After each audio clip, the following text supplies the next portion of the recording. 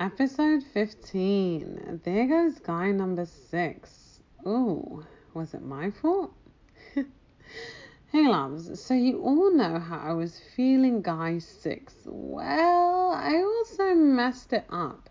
I mean, honestly, I'm not stressed about it because I called him out and he didn't like it. So yes, I admit that I jumped the gun a little bit, but I thought it wasn't true, then he would have been a man enough to move on.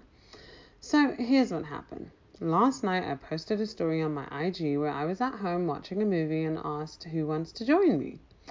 Please note that my social media is for entertainment purposes only, so anytime that someone takes it seriously, they shouldn't. Anyway, he decided to message me, and here's how the conversation went. He started with, I tried, but I guess next Saturday. I replied with, well, actually, let's do Friday because Saturday I have to work and it's just an aquarium boat ride and dinner. No chill time after. He then said, okay. So I said, if that's what you had in mind, then we don't even have to do the date. I don't do those things. Then he said, what? You confused me. What do you mean I have in mind? I said, I don't know, just by the way it sounded when you said, okay. Then he said, like, what did you think? So I said, I thought you were trying to say that we would be spending the night together. He said, no, he never said that. Then I said, well, you've been a little off these few days, so I don't know what to think. He said, I told you I was moving, remember, or did you forget? So I said, I didn't forget, I know that, but you still seemed off. Just forget it. Then he said, enjoy your movie night. Good night. And I said, good night.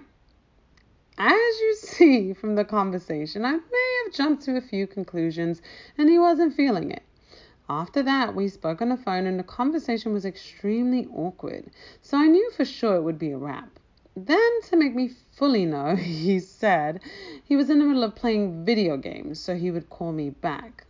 I said, okay, but you know I didn't expect to ever hear from him again, right? And I was right, because today he never messaged, and I'm perfectly fine with that. Yes, I admit I jumped the gun, but if he didn't have those thoughts in the back of his mind, he would have moved past it and gone back to normal.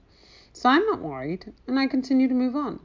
So far, things are going well with the newest guy, and I like him the best, so let's see what happens. Please let me know if you think I was wrong here. I can own up to my mistakes and love constructive criticism, but ultimately I continue to move on and look for my king. Oh, and the issue with this new one I like is that he's going through a slight financial bind. But I'm still moving forward because he seems to be putting forth the effort and doing everything in his power to make sure he's able to take me out this Saturday. How could I deny that? Plus, he's sexy as hell, and when I look at him, he's the exact type of guy that just fits perfectly with me regarding looks-wise.